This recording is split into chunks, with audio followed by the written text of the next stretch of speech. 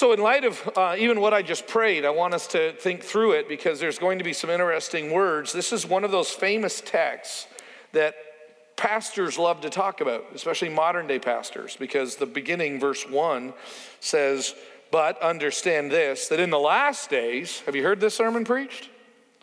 I mean, I could literally just, and then I'd go off. I don't even need the Bible anymore. That's the good news. I mean, I can literally just kind of put this over here and I can say, I don't know if you've noticed, but I've been reading Facebook lately and people are messed up, are they not? And I literally go off in a completely different direction. And we do that a lot. I've heard preachers do that a lot. They hear that phrase, and how many of you, when you hear that phrase, but in the last days, and you're kind of stuck somewhere between some view of, now I've lost the name of the series, Left Behind. You're stuck somewhere between that and maybe some Kirk Cameron movie of the same kind, and you're trying to think about it. I remember my dad saying that times were getting worse, and we get trapped in this. And yet, that's one of the problems, because we need to remember the word that has been given to us, and we need to keep our heads down, and we need to look at what these words are going to be saying to us. And so first of all, the first word that is actually mentioned in the text is a big deal, because it's a very emphatic word. I know it's just 3 letters, but that contrasting word, particularly the Greek word that it uses today, shows a strong demarcation, a strong difference that is coming. And so he is showing that this is the one way things are going to be, but, and then the next word we have here, understand. The NIV says the word mark this. It literally is the word for understand or to know. But know this, but it's said with such force that he wants them to pay special attention to this. Which, before we go any further, I guess it'd be good to go back and make sure that we understand this, and you'll see why this is going to matter in a moment. So we've talked about this a number of times, so let's have a little bit of a test tonight. Who is the author of our book tonight, 2 Timothy? Who's the author? Paul is the author. And then who is the audience? Timothy, his faithful son or child in the faith. And then kind of a little larger than that, so Timothy is truly the audience. Who is the little bit of the extended audience? Do you remember the city? Ephesus.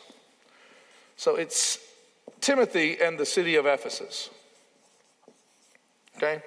Now, this is why it's interesting. So when we look at how the Bible comes to us, I believe, and I hope you do as well, I believe that the Bible comes to us from God himself. I believe that the pastoral epistles describe the word of God as being God-breathed. He breathes, and these words come to life. Okay, so God is, in many ways, the author of the Bible. Capital A, author. Okay? And then God writes through, I would say, a writer. Moses, Paul, Ezra. God uses people to write these books. We don't actually believe, as Orthodox Christians, we don't believe that God magically wrote and then gave.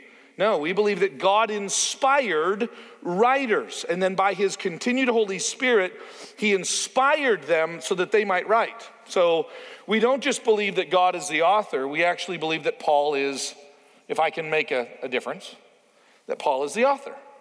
So God is the author, but Paul is the author. Do you understand that? That's why even when you read them in their original languages, God sounds like Paul and Paul. God sounds like John and John. God sounds like Matthew and Matthew. He uses our own. I love this idea, actually. He seems to be very comfortable, and this, to me, emphasizes the sovereignty of God. He is never limited by Paul or John or Matthew. But instead, he empowers by the Spirit. He enables them by his Spirit to communicate truth to the ultimate audiences. The Israelites, the Galatians, Timothy. Okay? So that's how it works. So this is the audience.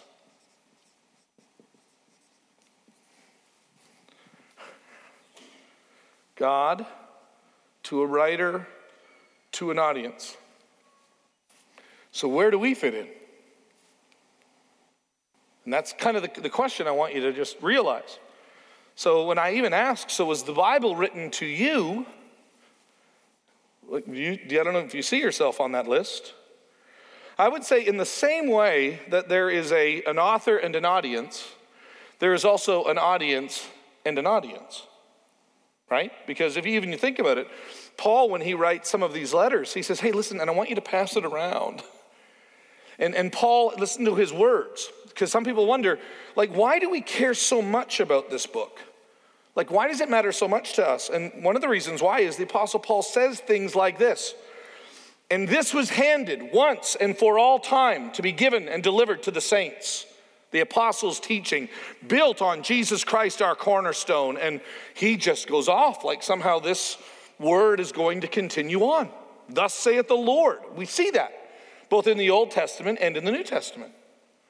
And so there is an us, not because we're super, super, super important, but God in his eternal plan and his eternal design writes to and then to. And I want to say to the us's. For the last 2,000 years, the Bible has been delivered, and it continues to be delivered. There is a serious problem that can come into the text when we ignore this. When we somehow believe that it was written from Paul, and then we just, how can we avoid that? Okay, we'll just go over here, and then we'll go there. That's a dangerous way to read the Bible, actually. It really is. It's a dangerous way to read the Bible. Because what you've done is you have divorced the Bible from its original context. And whenever you do that, you are in greater danger of making the Bible say whatever it is that you want it to say to apply to your life. I know why we do it. I know why we want to do it. It makes total sense. We so want the Bible to speak to us. We so want the Bible to kind of reach through time, God, through these writers, to reach through us and to speak to us. But we need to be careful that we do that. Because when we do that, then people begin to lose, and this is what's happened, I think, in our culture. We've seen so many people do this, that if there's one thing I can assume when I'm talking to somebody today, it's that they believe that me as a preacher can make the Bible say anything that I want it to say. I mean, I would even argue almost everybody in this room believes that too. So that's not just a worldly idea, right? You've seen it happen. Now, how do you do that? Here's how you do it. You ignore, first of all, I would even argue you have to ignore this and this. It's just God to you. It's just some really inspiring words, some really hopeful phrases. And what matters most is how I can apply these words to my life. And I'm trying to read the Bible like it's a direct word to me. And with the greatest of intentions, we violate that God has a very real word that is tied into history, and I believe this is in God's sovereign plan. It's tied into history to keep us from just doing whatever we want with it. No, these actually applied into very real places.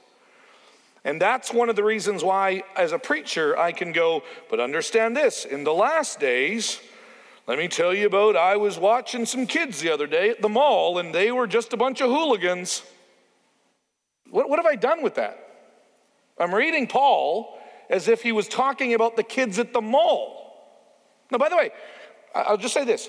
He might be when we describe this. But before we just assume he's talking about the kids at the mall, I think it's good to let the Word of God speak to us. So let me deal with verse 1 in its entirety, and then I want to jump up and talk about specifically the last days. So, but, strong contrasting word. Know, mark, understand, pay attention to this, that in the last days, and we're going to break that open, there will come times of difficulty. The word there can also be translated in the New Testament, violent, hard, difficult. And this difficult time is going to come in the last days. And he wants Timothy to know this. Okay? So, Before we just say, who is he talking to when he says, but know this, but understand this? Before we just actually go, well, he's actually talking about him in this context, the year roughly 64 to 65 AD. Before I just say that, which I believe is true, let's take a look and see how the Bible uses the phrase last days, because this is what I did for many, many years. I would hear the word last days, and I would go, well, you know, the last days, like the Battle of Armageddon. Like, you know, the last days, like when Europe becomes a separate nation, and then the Antichrist comes, and he's got the map of Albania on his head, and he's got, it's got all this kind of this craziness that we get all excited about. I don't know if I'm getting that from the Bible. I heard some preacher, I heard some other guy talk about it. I didn't get really any of it from the Bible. Most of my views about the last days and about the end times and about all of that didn't actually come from the Bible. They came from excitable television preachers. That's where it came from. Now, by the way, I will still say, I don't know if they're right or wrong. Why don't we see if what they're teaching lines up with Scripture? Does that sound like a good idea? Let's see if they line up. The word last days actually doesn't appear very often in the New Testament. Surprise, surprise. And you don't see it at all. And there's more that could be talked about this. You never see it mentioned in the book of Revelation. Interesting. It's not like, hey, by the way, and here are the last days. It doesn't say that. So where did we get that idea from? And it's actually about 150 to 200 years old, where we started talking about the last days as though last literally meant the final, meaning those few days right before, like the end, right up till the very, very end. That became kind of the way to interpret those. So the last days are the final days right before Jesus Christ comes back, like the last, and then we get excited, whether you want to think it's the last 7 years or the last 3.5 years or the last 42 months, whatever number you want to put on that. That whole way of looking at that phrase is rather new. And one of the reasons why is because when you see it used in the Bible, turn to Acts chapter 2, verse 7, and you'll see how Peter uses it. Acts chapter 2, verse 7. I guess really, hold on a second here. It's 17. Not 7, thank you. It is 17. Acts chapter 2, verse 17, he's actually quoting the book of Joel, chapter 2. And here is what he is saying. Now, do you guys remember Acts chapter 2, what that is? That's Peter preaching on the day of Pentecost. And the day of Pentecost is what? It is ushering in, let's just use a different word for now. It appears to be ushering in like a new era, right? It's the church is about to begin. And Peter reaches back into Joel the prophet, because they're amazed at what he's doing. He's speaking in another language. There's something that's going on that's a little bit, I guess, bizarre or a little bit out of the ordinary. And Peter says, hey, let me explain to you what's going on. And then he quotes Joel the prophet. Look at verse 17. And in the last days it shall be, God declares, that I will pour out my spirit on all flesh. And your sons and your daughters shall prophesy, and your young men shall see visions, and your old men shall dream dreams. Even on my male servants and my female servants, in those days I will pour out my spirit, and they shall prophesy. So, and then he continues to go on using some cosmic language, which I also think we misinterpret. But for the sake of this, Peter is saying, hey guys, if you're wondering what's happening, what's coming out of my mouth, if you're confused as to why this is going on, I want to tell you, Joel the prophet said that in the last days this was going to happen. So in Peter's mindset, the last days appears to be when? Him talking. He's describing what's happening there. He doesn't say, oh yeah, and so by the way, in the last days, like in 2017, if that's the last days. No, he's saying the last days are, if we could put a date on this, 29, 30 AD. So we know that in Acts chapter 2, which is in 30-ish AD. It's already the last days. Okay. Take a look at Hebrews chapter 1. See if we can find another verse of scripture because, hey, maybe Peter's using it a little bit different. Let's see if we can find some other support for that. And by the way, I'm not hiding a bunch of other verses. It's actually used 4 times in the New Testament, the phrase last days. One of the times it's describing something not about anything about the last days. It's kind of talking about holding on to some possessions in the last days of an inheritance. So it's clearly out of it. It's a different context. Used 4 times. So the next one I want to look at is Hebrews chapter 1, verse 2. And this will, I think, help us even more. Hebrews chapter 1, verse 2. Then I'm going to go all the way back to verse 1 if you don't mind, so we can read it in its context. Long ago, at many times and in many different ways, God spoke to our fathers by the prophets. So basically what he's describing is that there are 2 kinds of time. There is former time, and then there is latter time. So it's almost like this. It's almost like something with Jesus really changed things, as we're about to see. It's like something about Jesus, who he was and what he did, was a watershed moment. Which, by the way, would you say the Bible teaches that? So it actually lines up with what the Bible actually teaches, that, man, Jesus is a game changer, okay? So here's what he says. Long ago, at many times, so in the former times, God spoke to our fathers by the prophets. But in these last days, he has spoken to us by his Son, whom he appointed the heir of all things, through whom all he created the world. He, speaking of Jesus, is the radiance of the glory of God, the exact imprint of his nature, and upholds the universe by the power of his word. And after making purification for sins, he sat down at the right hand of the Majesty on high, having become much superior to angels, as the name he has inherited is more excellent than theirs. And so what is he saying? In the former times, how did God speak?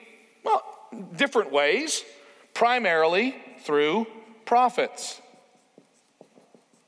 Thus saith the Lord. In these latter days, how did Jesus speak? And the answer is, or how did God speak? And the answer is Jesus. Which answers a little bit, I don't know if you ever wondered, like, why don't we have more books? Like, why don't we have more of this? Like, why does it go all the way up to Revelation and then we're done? Why? And one of the strongest biblical answers has everything to do with the fact that what more could God say? He's already given us everything about Jesus. Tell me what more he's going to say. I mean, honestly, he would say more of the same, right? He would say things like, okay, my son came to the earth, and this is how he lived, and oh yeah, we already got that, okay? And this is what, and we would begin to look at it, and we would unpack it, and it would look a lot like Matthew, Mark, Luke, John, Acts, Romans, 1st and 2nd Corinthians, 1st, Galatians, Ephesians, Philippians, Colossians. Like, it would look a lot like that. These books that describe his life, and primarily what you need to take home from that is that Jesus Christ came from God as prophesied in the prophets, lived the life that we could not live, died the death in such a way that we now have peace with God, ascended back to the Father, and it will one day return. And Paul, apparently, and Peter, and I guess James and John and Jude, are these, I get them all? And yeah, James and John, so that's all of them. Then they write these letters to different places explaining more about what Jesus has done. And we have what we need to accomplish what God has called us to accomplish. Now, by the way, we're not so in love with the Word that there's nothing great. I mean, no. The Word is an extension of Him, and God is the one we love. We're not in love with this book, okay? We aren't. We're in love with the writer of the book. And the Spirit made the book, so we love the book. But we love the Spirit that made the book, and the Spirit that then empowers us, and the Spirit that works in unison. The Spirit in us, okay, together, and in this book. You hear me say it all the time. Word of God, Spirit of God, people of God, together in unison, because they are bound by the Spirit of God, empower us to accomplish everything according to Jesus. And I would even tell you that your and mine fascination with things outside of what the scriptures teach us are understandable, but they can lead to some pretty dangerous ideas and thoughts. And by the way, they always have.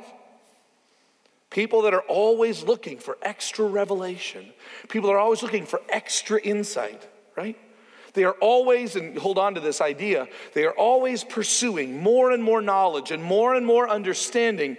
But if God hasn't spoken, it's like a groping in the dark. That's what it is. Think about it. What more could God say that he hasn't already said in Christ?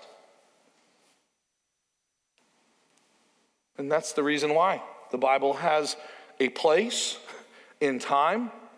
And then in the end, we see after the writing of the book of Revelation and the apostles. And by the way, I love this. There's a lot of great stuff that was written. You should actually read 1 Clement. It's a great book. 1 Clement was written to the Christians in Rome, and it's a wonderful read. I strongly recommend it. You need to go back and read some of what the early church fathers wrote. It's wonderful. It's absolutely wonderful. And by the way, where it lines up with Scripture, it's really helpful. Where it doesn't line up with Scripture, I got some questions. Everything comes back to this. And the Apostle Paul is saying, listen, this is what, Timothy, you're going to see in these last days. That actually lines up with what Peter said. It now lines up with what the Hebrew writer said. Maybe it was Paul, maybe it wasn't. And then I want you to look at 2 Peter chapter 3, verse 3. Now, I know we've already listened to Peter, but let's listen to Peter again. And it's interesting. He's talking about the day of the Lord in this section. 2 Peter chapter 3, verse 3. Well, we'll go back to verse 1. This is now the second letter that I am writing to you, beloved. In both of them, I am stirring up your sincere mind by the way of reminder, that you should remember the predictions of the holy prophets and the commandment of the Lord and the Savior through your apostles, knowing this, first of all, that scoffers will come in the last days with scoffing, following their own sinful desires. They will say, where is the promise of his coming? For ever since the fathers fell asleep, all things are continuing as they were from the very beginning of creation. For they deliberately overlook this fact, that the heavens existed long ago, that the earth was formed out of water through water by the word of God, and that by means of these the world that existed was diluted with water and perished. But by the same word, the heavens and the earth that now exist are stored up for fire, being kept until the day of judgment and destruction of the ungodly. See, and you even read that in its context. Like I just didn't read a tiny little phrase. Peter is writing to the church, most likely in Rome, and Peter is describing this terrible situation that is upon them. And that's what we often forget. So he's describing, hey, scoffers are going to come. Now here's what no one seems to say in the New Testament. Hey, by the way, like it's going to be a really, really long time. So you don't need to worry about the last days.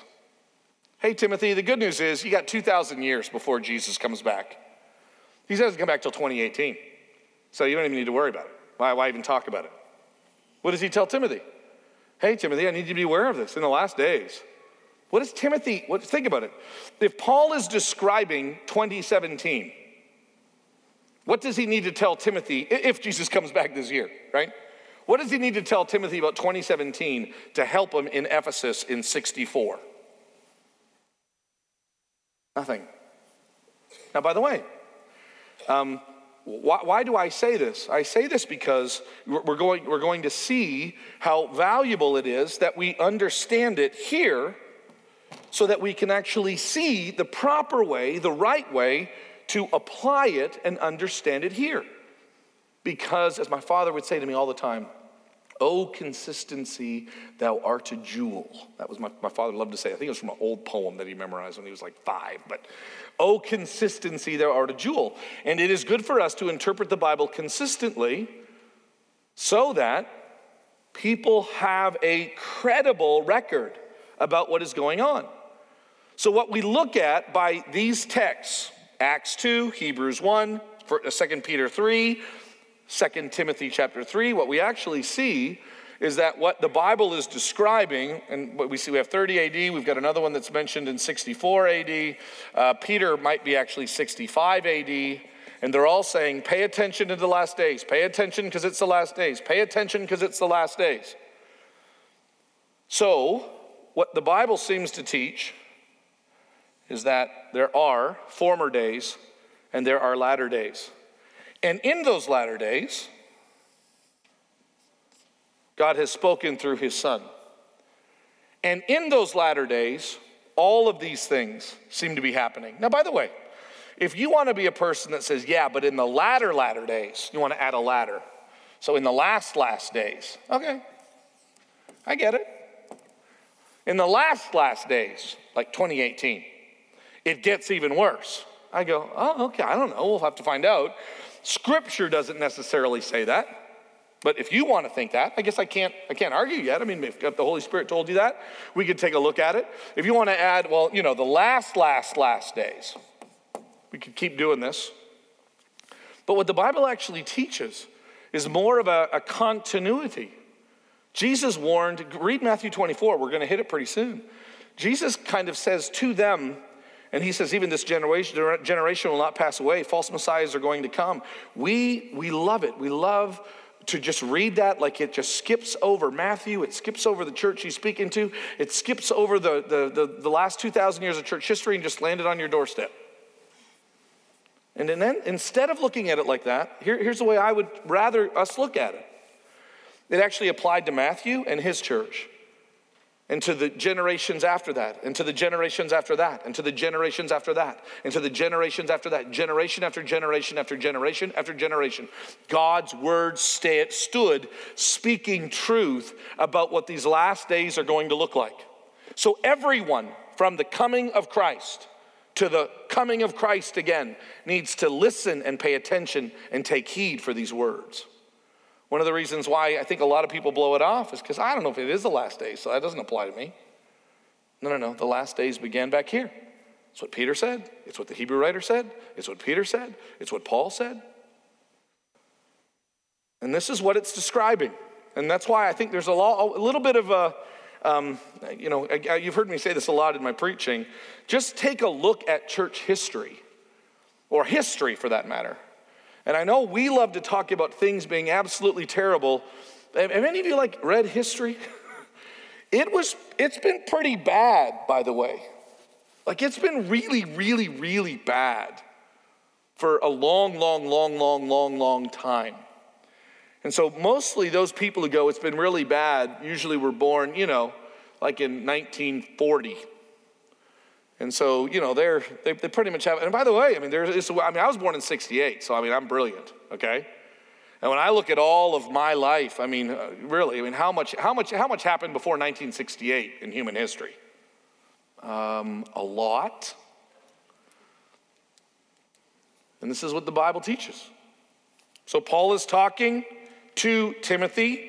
He wants Timothy to do something. He seems to want Timothy to pay attention to something. So notice how this continues.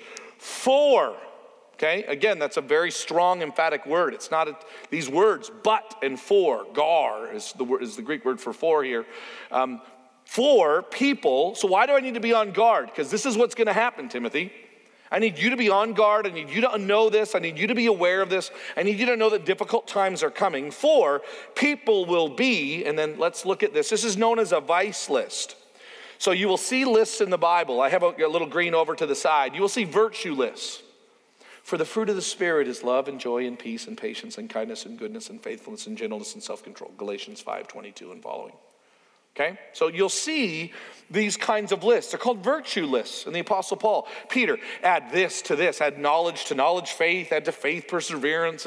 And so you have these wonderful lists. How do you read them? And what we usually like to do in our very Western way, it's not bad, it's just what we like to do. We love to create boxes. Last days. Let's see if we'll figure this out. Don't listen to Jim. Let's just take a list. Okay, what does it say? Lovers of self. So self-lovers. Do you see that today? Check. What's next on the list? Lovers of money. So money lovers. Is that happening today? Check. This is what we do with lists. This is not what you're supposed to do with lists. Lists are far more representative. We've seen lists already. Paul says, this is what an elder should look like. And he paints this incredibly powerful picture. And the problem is that when we look at it like this, we almost look at it like this is all there really is, instead of getting really a sense of what the Apostle Paul is driving at. No, on these virtue lists, do you think the only fruit of the Spirit is love, joy, peace, patience, kindness, goodness, faithfulness, gentleness, and self-control? Is wisdom on that? Would that be a fruit of the Spirit? Like, do you really think Paul's going, yeah, no, that's not a fruit of the Spirit. Wisdom's not. No, it is. Paul's going, but do you get what I'm saying here? Yes, I get what you're saying here. And he is describing in 1 Timothy chapter 3, this is what an elder should look like. And the overarching idea is men above reproach. Not perfect, not sinless, but men above reproach, both inside the community of faith and outside in the community that they live. They are men above reproach. What does that look like, Paul? Oh, that's a good question. What does it look like? Well, they're self-controlled and they're not given to much wine. They're not angry people. What else could I say? They're faithful to their wives. It'll confuse everybody, but write this down. One woman man. Okay, we read it, husband of one wife. And that's a whole, I've already preached it, so careful. We look at those lists and we think that he's doing this, and we really don't. I mean, I go back and I look at these lists, and this whole mentality kind of missed the point of what's actually going on. What Paul wants us to catch is the weight of this. This is what people are going to be. Notice what they love. And there's going to be a whole list of things here. So it's actually one of Paul's longest lists. Notice it begins with love and love, and it ends with love and love. Which those words take the word phileo, where, Philadelphia, that's the phileo is the word for love. And it basically, he attaches it to things. So you've got phileo, self-lovers, and then you have money lovers, okay, people who love money. You got money lovers, and then he goes off. Are you ready? Proud and arrogant, literally those words, in a lot of commentaries kind of put them together. It's like almost like an arrogant pride is what he's describing there. Abusive, the word is actually usually translated blasphemous. So that kind of abusive is like a verbal abusive. It's not actually a physical abusive. It's that they slander people. This is what they do with their mouths. Disobedient to their parents. And then he goes off on this. He lists a number. Another thing that you can do in Greek is if you add the word phil to a word, then it's love, Philadelphia. If you add an A to a word or an alpha to a word, it is the same as in English adding the prefix un. And so he takes a lot of very strong attributes and he just describes them in the opposites by adding a ah on them. So notice this, ungrateful and unholy. Ungrateful and unholy. Now, if you think about it, they're lovers of money, they're proud and arrogant and abusive and disobedient, and they're ungrateful. How many of you go, okay, he kind of dialed it back there a little bit? Right? How many of you read that and go, ungrateful? That's not that bad, right? I kind of yell at my kids at being ungrateful. It's interesting, though, that the phrase ungrateful and unholy, if you want to see a very interesting connection to this, I found this very interesting. Take a look at Romans 1 and see what the Apostle Paul says. Whenever I would look at that, ungrateful and unholy, to me those just sound like one's not that big of a deal and the other one's like a really, really, really big deal. They actually come up in another area. We're going to read the last section. It's another vice list that the Apostle Paul has. Verse 28 is where I want to begin in Romans 1. And since they did not see fit to acknowledge God, these are people that God is kind of abandoned because they're wicked, And since they did not see fit to acknowledge God, God gave them up to a debased mind, to do what ought not to be done. They were filled with all manner of unrighteousness, evil, covetousness, malice. They are full of envy and murder and strife and deceit and maliceness. They are gossips and slanderers, haters of God, insolent, haughty, boastful, inventors of evil, disobedient to parents, foolish, faithless, heartless, ruthless. Then he says, though they know God's righteous decrees that those who practice such things deserve to die, they not only do them, but give approval to those who practice them. And it's very interesting that as he is describing this, he is describing the two ideas. They neither give thanks to God for who he is. They do not give him glory, and therefore they become unholy. That's the idea of ungrateful and unholy. To be ungrateful will lead you to unholy living. It's interesting how powerful in the biblical text to be grateful isn't just to say, hey, thanks. You know, when you're trying to teach your kids, you say thank you. And you go, well, no, that was deep. That was really deep. They really understood that. No, it's not just a word that we say. It is to recognize, like, where did it come from? Where did the gifts come from that you have? Where did the breath, where did that come from? Think about it. The breath that you just took, where did that come from? God. The next breath you're about to take, where did that come from? God. Do you know that? I remember the first time I heard a preacher do that, it was Francis Chan. He mentioned that. He said, God, and should you keep me alive for the rest of this sermon, I pray that I would do it in honor to you. And I'm thinking, like, you could die in the middle of this sermon? And as he was saying it, I was like, wow, he is really, I really love his ministry. He really helped me see that I just take for granted the breath that I take. And by the way, when I take for granted the breath that I take, like it's just kind of owed to me, then I can now live any way that I want to live. Like if I just forget about my breath and I'm not grateful for it, then does it really matter if I live in an unholy way? If I live in a sexually immoral way? I mean, I'm already ignoring the breath that God has given me. And from that ungratefulness leads to what? Unholiness. There's a strong connection between being ungrateful and being unholy, more than we would realize. Paul knows this. Next, verse 3. Heartless, literally without a heart. Cardia, heartless. Unappeasable. I love this. The word, when I went back and looked at it, it literally means unforgiving in the sense that someone is coming up and trying to make peace, and that person doesn't want any part of it. Like, I don't want to make peace. I want to be at war with you. Do you know those people? Like, I just want to fight you. I just want to be at war with you. That is a mark of the last days. Slanderous, which kind of lines up with the word literally right above it in our text, the abusive and blasphemous. Without self-control. So, and then the Greek word for control. Brutal. Literally, the word means untamed. What was the other word that I looked at? I know. Savage was another word that it could be. We don't use that word very much, but that's what it means. Savage.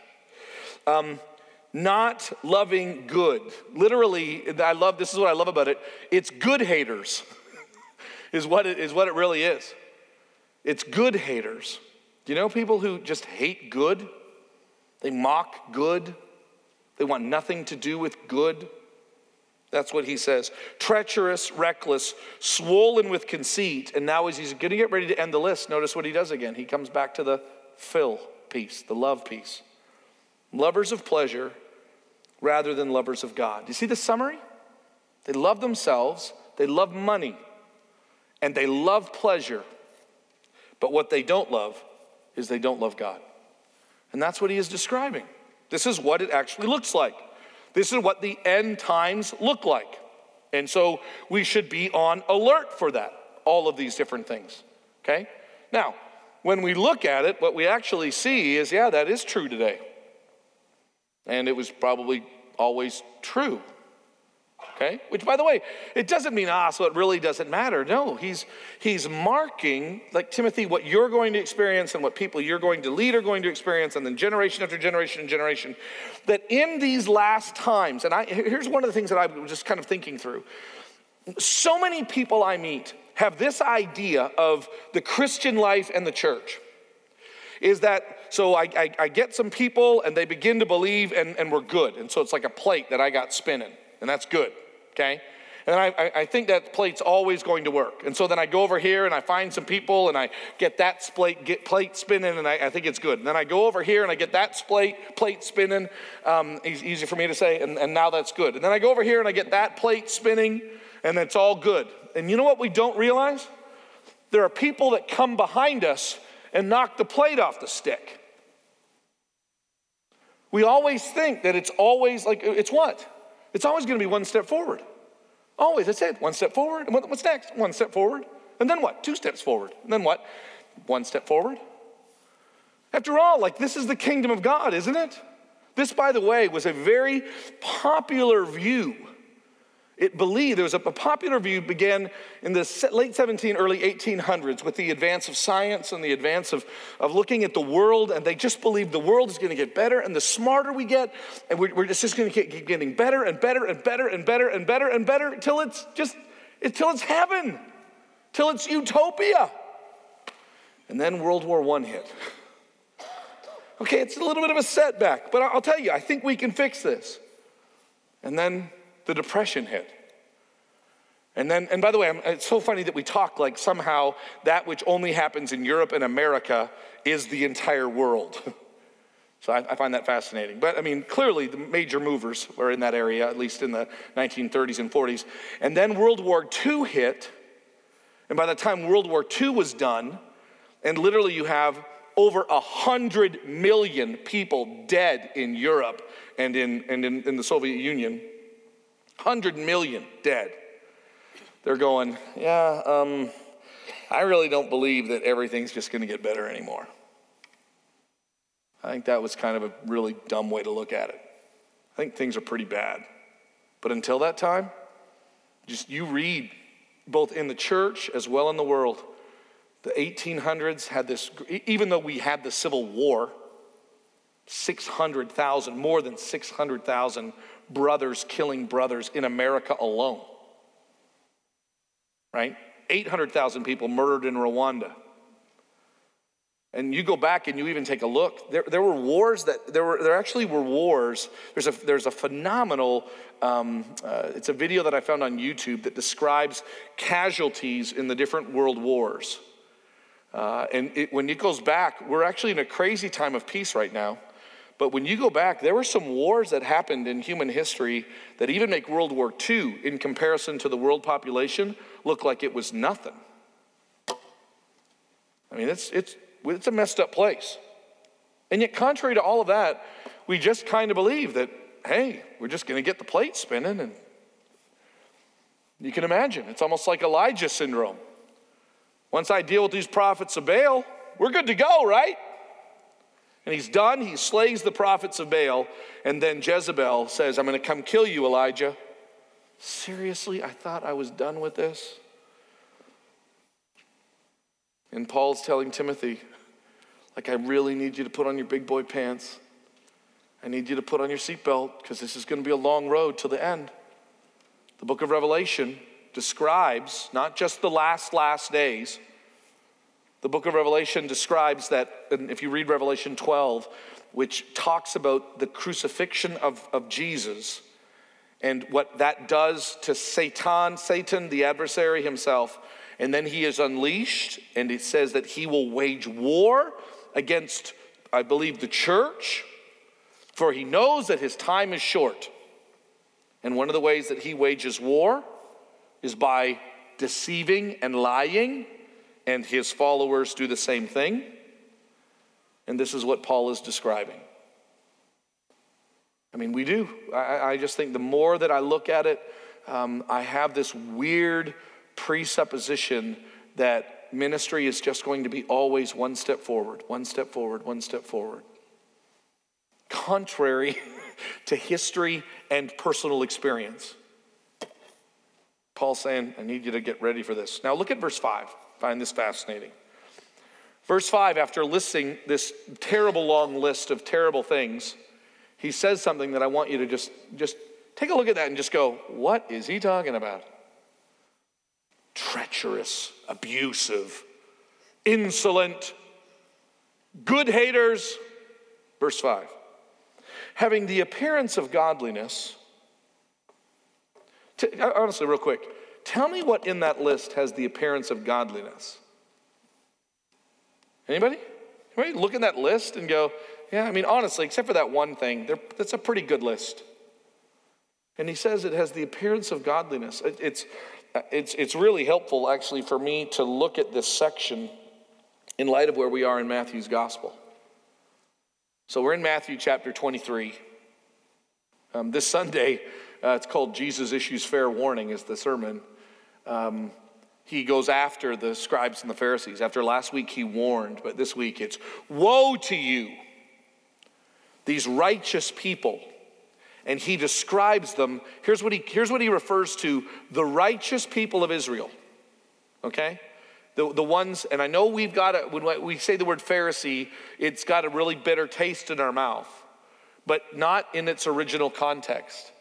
In its original context, these were the leaders of righteousness. And Jesus calls them blind guides. He calls them murderers. He calls them whitewashed tombs. He says you're a tomb full of dead bones, but you're trying to make the outside look good. He calls them snakes or serpents. This is what Jesus describes them. And they look so good on the outside. Jesus says, but you're greedy. Jesus earlier in the gospel accounts says, you know what you Pharisees do? You love to figure out a way to look at the law and then manipulate it so that you get what you want. You're willing to tithe right down to that very little last bit. And then as you're tithing that, you're trying to figure out a way to not honor your parents. Do you remember the story? Mark 7? He says, this is what you guys do. And you think it's righteous. Your parents have a need, and you know that you should take care of them because the Bible says to honor your father and your mother. And then you say, well, you know what, but we should honor God more. So you take your inheritance or the money that you have and you dedicate it to God. And then you say, when someone says, well, who's going to take care of your parents? You say, I'd like to, but I really have dedicated all of my wealth to God and I can't violate that. And so your parents, you're not taking care of them. And then when your parents are dead, what you say is, I made a rash vow. I shouldn't have dedicated all of my stuff to God. And then you pay the penalty, which is inscribed in the scriptures, that if you make a rash vow, you pay the penalty like a tax, and then you get all your wealth back. And Jesus says, and you think you're righteous. Can you just feel the venom in him?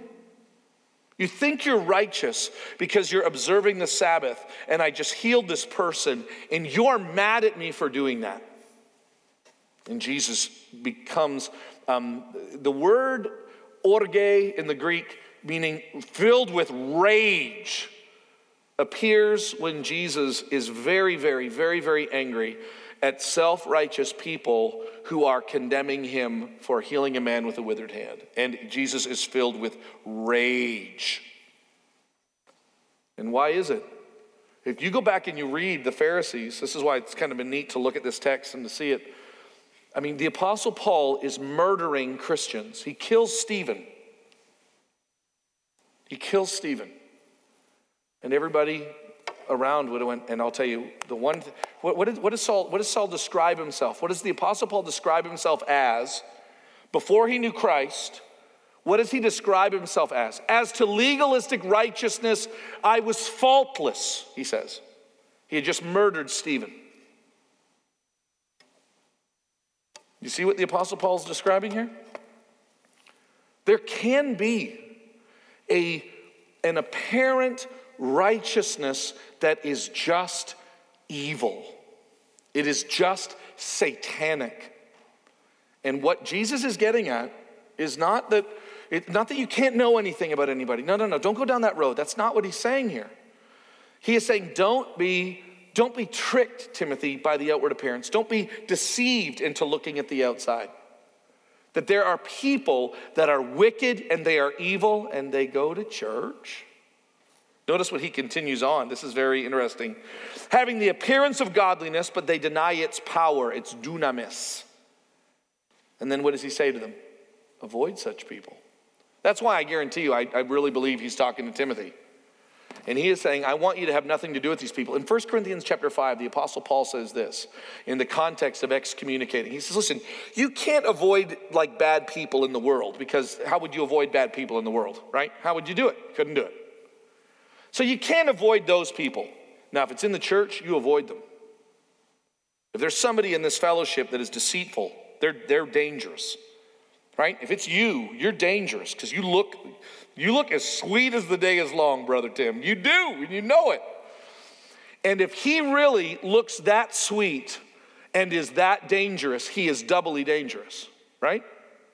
And you don't want, what does it smell like? It smells like a traitor. Like, what's worse than a traitor? Somebody who claims to be on the inside. What does the Apostle Paul tell, interestingly enough, the Ephesian elders? What does he tell them? They are wolves in sheep's clothing. And what do you do to them? You shoot them. You kill them. You put them down. They're the ones that are far more dangerous. I'm not concerned about, do you guys know who Marilyn Manson is? Crazy singer, just absolutely evil. I would challenge, you'd have to have a strong stomach. Read his autobiography. It is difficult. I haven't read the whole thing, but I read parts of it one time just sitting in a Barnes & Noble because I was just curious. This was years ago. I was curious about this weird-looking dude, right? And I thought, actually, my kids aren't going to get seduced into loving Marilyn Manson. If I were to just say, read this guy, my kids would read that guy and go, that guy's jacked. That guy's messed up. Okay, that's not the danger. You know who my kids could be in danger of? Is somebody who looks far more, far more kind of like Jesus. What does Paul say about in the book of Galatians? Be very, very careful if someone comes to you and they tell you a gospel other than this, and even if they're an angel dressed in light. If I were to even ask you, what do you think Satan looks like? What is it? You know how many of you, when you think of Satan, like this grotesque creature? You know that the Bible says the exact opposite.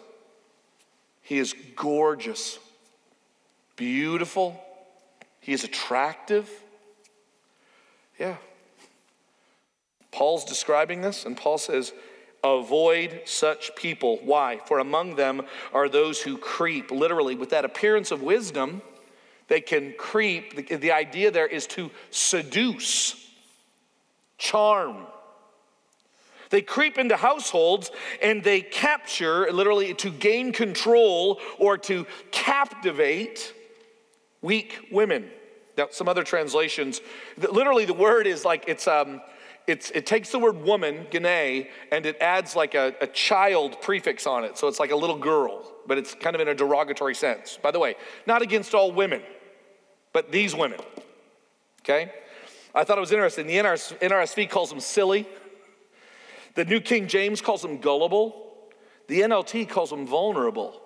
So it's really kind of interesting how it works. But what he's saying is that these false teachers come in, they captivate them, and then it's these people. Take a look at these. These verb tenses were really important. He says this, these women who have, if I could tell you, let me read it just real quickly, then I'll explain what he means. Burdened with sins and led astray by various passions. Burdened with sins and led astray by various passions. But here's what the verb tenses say. They are right now in the process of feeling the weight of all of their past sins that have been heaped up upon them.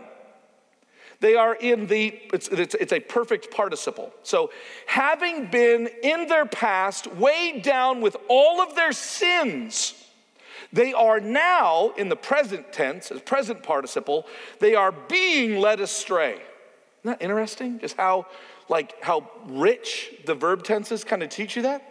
And when I learned that, I thought, wow, that is such a great picture of not just silly, vulnerable women, but just how sin works, isn't it? What happens? We are, literally the burdened with, it means to heap upon them, okay?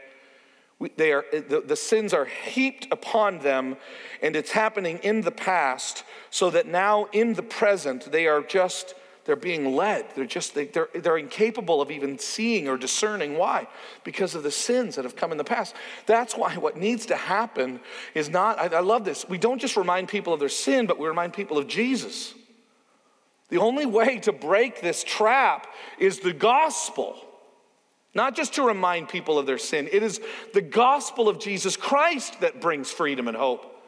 Like one of my favorite lines from the movie As Good as It Gets is when somebody is describing this mess to this person who knows they're messed up, and Jack Nicholson finally just cries out, "I'm drowning here, and all you're doing is describing the water." And I just think as Christians, that's what we do a lot of, isn't it? You're just describing my sin. I'm already burdened with it. In the past, I've already been burdened by it. And now I'm being led astray by it. And the only thing that can break that is, in fact, the gospel. Notice what he says about these women. Always learning and never able. The word able is the verb form of the denying its power. Able is the word for power. So he's kind of linking off of that. They denied the power, and now these women are always learning, but they never have the power to arrive at a knowledge of the truth. And Paul's saying, this is jacked up, and this is what your ministry is going to look like. And then he says, just as Jannes and Jambres, which, by the way, we don't know their names from the Bible. These are extra biblical names that are given to the priests during the time when Moses appeared before Pharaoh. Okay, so you don't find these words these names in the Bible. It's actually from the extra biblical sources. Just as Jannes and Jambres opposed Moses, so these men also oppose the truth. Men corrupted in mind. I love to go back and take a look how often Paul describes learning and the inability to ultimately know. But he says here, these men corrupted in mind and unfit or disqualified regarding the truth. And then he gives Timothy this great word of encouragement, but they will not get very far. For their folly, literally the word is their madness. It's the same word that the Pharisees use when they are describing how upset they are with Jesus in Luke 6. Their madness will become plain to all. The word plain there, it's a little bit of a derivative word. Do you remember when Peter is, they recognize that Peter is using an accent, and they go, hey, aren't you a disciple of Jesus? And they recognize that, okay? It became plain or evident to them by the accent. It's the root of that same idea. It became known. Hey, you're talking funny. You must be a Galilean. And what is Paul saying? And this is the part that I love. Paul doesn't go, yeah, and this is why you just can't know anybody. You can't know Jim, can't know Bree, you can't know anybody. Can't know Larry Zirkle, can't know Tom. You can't know Tim. Can't know anybody. How can you know anybody? Can't know Randy, can't know anybody. What does he say? They will not go very far, for their madness will be plain to all, as was with those two men. So you read this and you just go, man, it's hard and it's a mess and people are kicking over plates. And what am I supposed to do? Preach the gospel, tell the truth about who Jesus Christ, rest in his spirit. And guess what will not happen? What will not happen is failure. Sure, it'll be 2 steps forwards, 1 step back. But listen, God's got it all under control. And you can discern that which is true. Why? Because God will not abandon his gospel. Do you know that? He won't. And it will be clear as to what is folly and what is true. Those are the words of our text. Go and live in that truth. Love you guys, and we will see you Sunday when I get to talk more about the Pharisees.